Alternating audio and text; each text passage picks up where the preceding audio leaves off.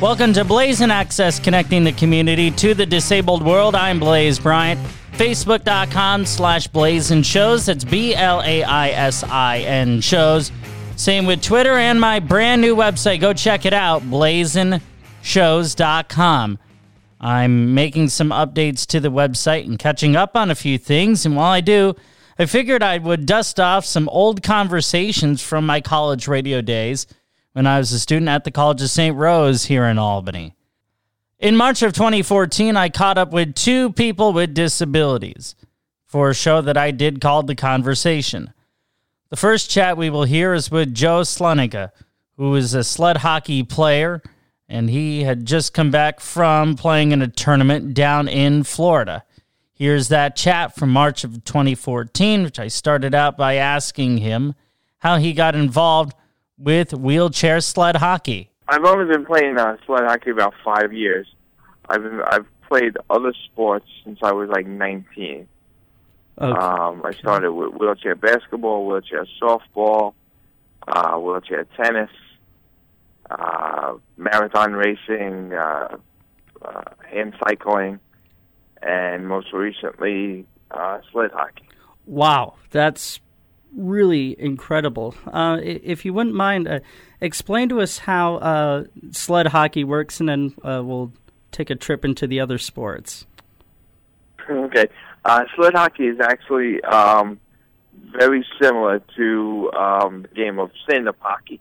You have full pads. You're on ice. You're on a sled that's about 3 feet long, and on the bottom of the sled are ice skate blades, and you're probably about 4 or 5 inches off the ice, and you have two hockey sticks that are about 2 feet long, and on the top of the stick, on the shaft, are like little spikes, and you propel yourself like you're skiing. You kind of dig into the ice and you pull along, and the other end of the hockey stick is a regular hockey blade. So you're actually playing hockey, ice hockey, with two sticks. All the rules apply from stand-up hockey to regular hockey, to sled hockey.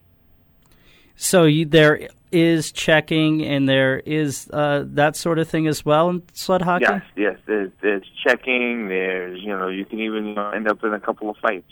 Oh, great. There's, the offside call. There's the icing call. All the penalties apply. The 2-minute penalties apply. You play with the same amount of people on the ice. 3 forwards, 2 defensemen, and a goalie. The face-offs work the same as stand-up hockey also. So basically the only difference is during regular hockey you are standing, and sled hockey you're sitting in a sled. Yes, yeah, absolutely. And the sled is made to the person that is using it. It's got to fit just right. Okay. And you mentioned that the sticks that you play with are 2 feet long. How do those compare to the regulation hockey sticks? Well, they're made of the same material. They're just, shorter and thinner. Okay. They're thin enough or thick enough that you can hold them, with both hands and propel yourself. And they're thick enough to be able to take a nice solid shot and not have it break. Wow. And do you guys have some sort of a supply of sticks in case one breaks? Oh, yeah. They're readily available. We have, as a team, we have enough equipment to outfit everybody, and in case things happen, you have extra stuff. All right. That's really cool. So what position do you play? I usually play right wing. And is there a particular reason why you play right wing? Is it because you're a right-handed shooter? Well, I am a right-handed shooter. I have a little bit of speed, and I have enough upper body strength that I can, if I need to, I can get in the corner and scuffle a little bit. So nice for the puck. That's great. And are the games like in sled hockey, or I'm sorry, in regular hockey, 20 minutes long? 20-minute periods? We actually play 3 12-minute periods. Okay. 3 12-minute periods. So how do the shifts differ? Because in the 20-minute games, typically someone is on the ice for about a minute, maybe minute 15 at the very most. Yeah, that's pretty much what we do too. We're about a minute and a half, at minute 45 seconds at the most. I tried reading up on this, and there wasn't a lot of info. How many people are there on the sled hockey teams? Our roster is typically about 20, 22 people. So you can rotate all the lines out then? You tend to rotate. You want to have at least 3 different lines, 2 goalies, and a couple of extra, hands. So we typically have about 20 people on a roster. That's great. I mentioned earlier on in the introduction that you were down in Florida playing in various tournaments, and you were a part of the Rough Riders team. The Long Island Rough Riders. Yep, we went down to South Florida in Fort Myers. They host a tournament for about 5 or 6 years now. We've gone about this is our 3rd year going. And this is the 2nd year in a row that we've actually come away with the championship. Well, congratulations. Thank you. Yeah, it was a lot of fun. It was a total team effort. Everybody played well. It must be cool getting to meet different players from all over the country. It definitely is. Part of the allure of the game is, the traveling and meeting other people, and just kind of networking. Wow, that's fantastic. I'm really just in awe. Have you been anywhere else? We actually are going to Ottawa in early April to play in a tournament. Because we did so well in Florida, we've decided to move on to a little tougher competition in Ottawa. Well, that's great. And what about this competition makes it tougher? Number one, it's in Canada. Hockey was born and bred in Canada, so they take their hockey very, very seriously. So the teams up there are definitely tougher competition. That's phenomenal. We'll get back to sled hockey in a few minutes, but you also mentioned that you play wheelchair basketball, softball, you do marathon running, and a couple other sports. So right. How do those work? Wheelchair basketball is played on the court. Regulation basketball court. We play basketball plays NCAA rules. So they play 2 20-minute periods. You have 5 guys on the court at one time, 2 forwards, 2 guards, and a center. It's a 10-foot basket. You have to dribble. The dribbling rule, for every 2 pushes of the wheelchair, you have to put the ball on the floor at least once. Chair-to-chair contact is considered a foul. There's a lot of pick and rolls, a lot of screens, zone defenses, motion offenses. Wow. It's a fast game. I'd love to go check out a game sometime. And it's a lot of fun. I know several years ago you and I, because we go way back, and I'm so glad that we do, you and I were talking about wheelchair marathon running, and I will never forget when you were telling me about how you have the different grips on the chair and all that, and just how incredible that is. Yeah, the marathon chair is very different than any other chair that we use for basketball or softball. It's got 3 wheels. It's lower to the ground. It's more aerodynamic, and it's a different kind of push. And it's tough. It's very tough, because it's a smaller style chair, so you're kind of squeezed in there a little bit. And you're lower to the ground, so a lot of people don't really see you too well, I see. And how many marathons have you done? Oh, I've done a bunch. I've done the New York City and the Long Island probably about 5 times each. Wow. Have you ever thought about doing the Boston Marathon?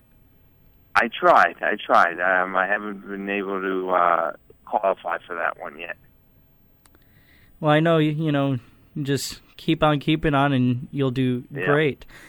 I just have a couple minutes left here, but let's quickly talk about how wheelchair tennis and wheelchair softball works, because let's face it, we all need some sort of psychological thing to make us think it's spring. Yeah, I know, right? Well, tennis is very similar to the stand-up game. The only rule differences between the stand-up game and the wheelchair game is, in the wheelchair game, you get 2 bounces to be able to hit the ball. You can hit it, on the fly. You can hit it after the first bounce, but if you need to, you get that second bounce before you have to return it. You could play singles, you could play doubles, just like stand-up. It's played on a regulation court. All the rules apply. Wow. You just get, that second bounce if you need to. Okay, and wheelchair softball, I would imagine that's relatively similar as well? Yes, again, it's similar. We play that on a hard court surface as opposed to grass and dirt. We play with 10 players on the field at once. We have a 4th outfielder, a short outfielder, that plays between second base and center field. And all the bases are covered, catcher, pitcher. It's slow, underhand, high arc pitching. Wow. And we use aluminum bats. Okay. Wow, that's really incredible. The ball is a little bit larger than a regulation, and softer. It's a little bit larger and softer than a regular softball. We do not use gloves or mitts. So when we catch, we're catching barehanded. Just because it's pretty tough to push a wheelchair wearing a baseball glove. Joe Slonenka, it's really been a delight to speak with you, as it always is, and I look forward to catching up with you hopefully in a few months down at Camp Abilities, Long Island. Yeah, I can't wait, dude. The second is with John Evans, a writer and author, poet, singer who is completely blind. We started our chat by talking about how he got involved with writing while he was attending college. Well, it actually all started with a particular author. Strangely enough, for a poet, I actually began reading a lot of fantasy prose, starting with J.R.R. Tolkien. I lost my eyesight at 5.5 to optic nerve atrophy. And one of the last movies I saw in something close to 20/20 vision was one of the Lord of the Rings trilogy. And that actually sent me on a whole spiraling desire to read the roots of what made the Lord of the Rings trilogy and Tolkien's mythos. So after reading Beowulf and looking into a lot of medieval lit, I began working on my first book at a fairly young age and continued working on the mythology until it grew too big, and I began then working on more realistic fiction.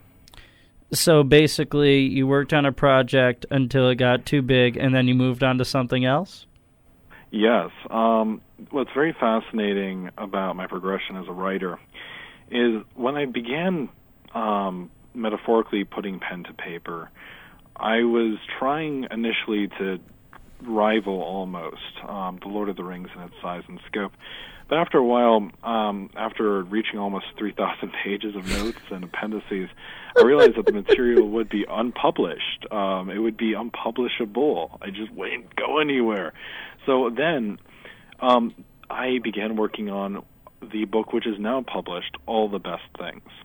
All the Best Things chronicles a highly fictionalized account of my time in the city playing as a folk musician. And between the time my interest in creating a mythology waned and I began working on this book, I was working on a lot of Bob Dylan covers and a lot of new music in that line of thought. So I thought, why not combine my literary interests with trying to tell a Great Gatsby story with rock and roll? And it seems to have worked out very well. I'm laughing because the parallels are not something anyone would exactly think of. And I think it's really interesting that here you were writing fiction, and then you start doing covers of someone who, in terms of music-wise, there was probably no person, no musician that told things in a more truthful way than Dylan. Definitely. I would say, especially with Dylan, it's because Dylan is a poet. He draws from William Blake exceedingly. I think How do you know that? This is where, he draws from William Blake and a lot of poetry around the turn of the century. And he's been compared to many poets in the past. Whether his lines are truly poetic is debatable. I think they are. But the one thing which struck me early on, and I think this is where my thought process went, I can't write the freaking Lord of the Rings. It's been done before. Hell, they threw dragons in it and made freaking Aragorn. So what I should do is, write the next great American novel. Well, what's the one thing which has impacted, the better part of the 20th century and has influenced the 21st century? Oh, rock and roll. Okay, so what's a great American novel? Gatsby. Oh, that's cool. Who's my favorite artist in the music genre? That'd be Dylan. I put the two together, and out of this really wacky and rather absurd parallel, I began working on the manuscripts, which became the book which we have today. And after going through innumerable rewrites, and I could probably give an entire show dedicated to just rewriting that one text. It finally reached publication on Lulu.com about this past December. But as you can tell, I went from basically borderline Victorian prose to a very trimmed down, almost Hemingway novel, now to poetry. So it's a very interesting progression. And how did you develop a fascination for all those things? Well, I would say with Dylan, with poetry in particular, I really wanted, starting with Dylan, I was up in Needham, Massachusetts, just hanging around with a lot of my family friends who live in a little town called Boxford, not far away. And there's a small little record shop. It's a very dingy old building, smelling of, basically weed and lots of smoke. And there you go. So it's relaxing then. Yeah, very relaxing. It's a great environment, man. I would recommend it for anybody. You go in there, and you have the most stereotypical, deadbeat crowd of emaciated figures by this small desk. I don't even remember the name of this place. I should look it up because it was significant. Because there in a corner was a pile of Dylan vinyl and a pile of Dylan CDs, and it had this cute little sign over it which said basically, we're throwing out this dump, take what you want, pay what you want. And as nobody was looking, me and a few of my cousins at the time just grabbed a handful and walked out. There you go. Thus began my illustrious time looking into Dylan. And the first CD I had, it ended with a particular song, which is All Along the Watchtower, the original All Along the Watchtower. And its verses, there must be some kind of way out of here, said the Joker to the thief.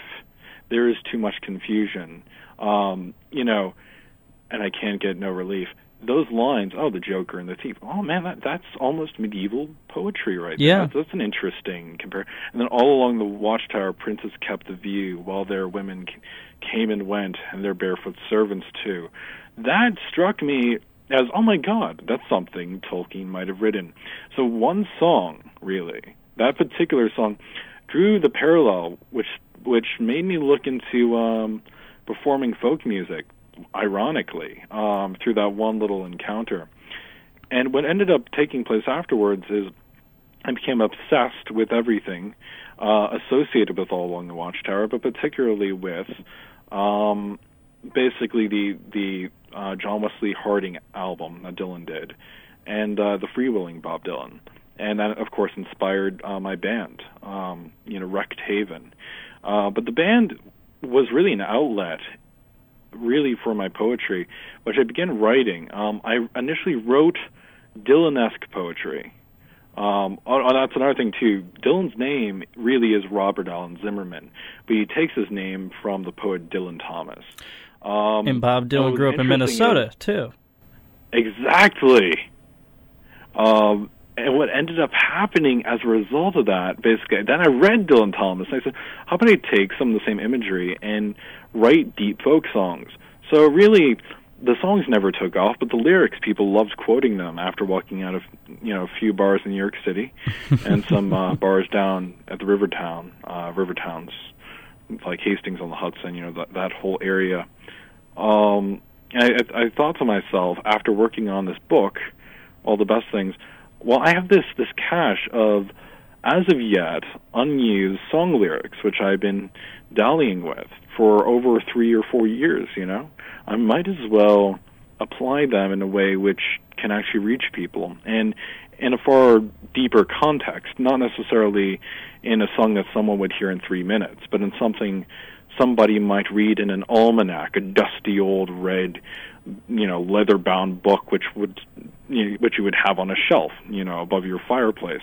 And that image, that kind of homely image, really caught me and captivated me until I began expanding my poetry and weaving my love of folk music, of the poetry of none other than Bob Dylan, and the medieval landscape which Tolkien inhabited and which he loved to evoke through his writing. So the poetry was my amalgamation between two completely different worlds, seemingly isolated from one another by a vast area of time, and I was able to take that power and kind of milk it into this rather strange and rather interesting manuscripts which has become Inside the Midnight Veil, the latest booklet, which should be published this week. Wow, that's fascinating. How did you deal with putting all this together? I'm talking the Midnight Veil, and being a college student at the same time. That has always been a struggle. I know this past week between midterms, I'm a commuter right now, so that means I'm living at home, working on my pieces, and of course I'll have my mother be screaming up to me, "John, dinner's on the table. Get your stuff." I'm like, oh God. It's like, come on, no, Mom, I'm working on a poem. Jeez. No, come down. Soup. I'm like, no, but this poem is great. Who cares about poem? But at the end of the day,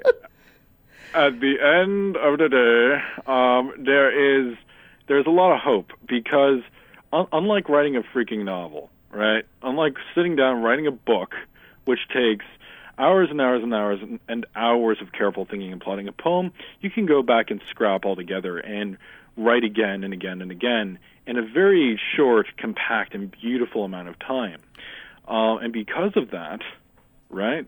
We are able to go back from our own experiences throughout the day, working on homework, working on, all the pressure we have built up, and translate it into something which is small, which you can easily fit into your pocket, into a scrap of paper. So it is an interesting process, but I can say my poetry has become the ultimate expression, not only of my writing, but of who I am and all the thoughts I'm wanting to represent. You said you're a folk singer. I have to cut you short there a little bit because time is short, and, well, so am I. What instruments do you play as a folk singer? Well, I am predominantly a lyricist and the singer, but I also play harmonica. Cool. And that's a whole story how I got into that. But like Dylan. To make a long story, yeah, Dylan. And the advice of a few people said you should take it up because I can't play guitar. I can play basic chords, but I'm basically reliant on other guitarists to translate what I do on piano because I'm a pianist. And basically, I'll initially write a song on the piano and set my poetry to the piano, and from there have somebody else translate to guitar for live performance. That's great. So where is the Midnight Veil going to be published so that people can take a look at it? Inside the Midnight Veil should be published on lulu.com, LULU.com, probably by next Wednesday. I can't keep track of any of the dates at the moment. We're all at that point. By the latest. And it should be amazing. Right now, we're just working on the cover art to make it as poignant as possible through a few friends of mine, and we hope it can reach many audiences. John Evans is a writer. He is a musician. His latest work, Inside the Midnight Veil, will be published on lulu.com, LULU.com. later next week. John, we will talk soon. Thanks so much for being a part of the show. I very much appreciate it. Same here, man. It was fantastic. A delight. All the best. Joe Sloninka and John Evans, kind enough to join me back when I barely knew how to interview during my college days.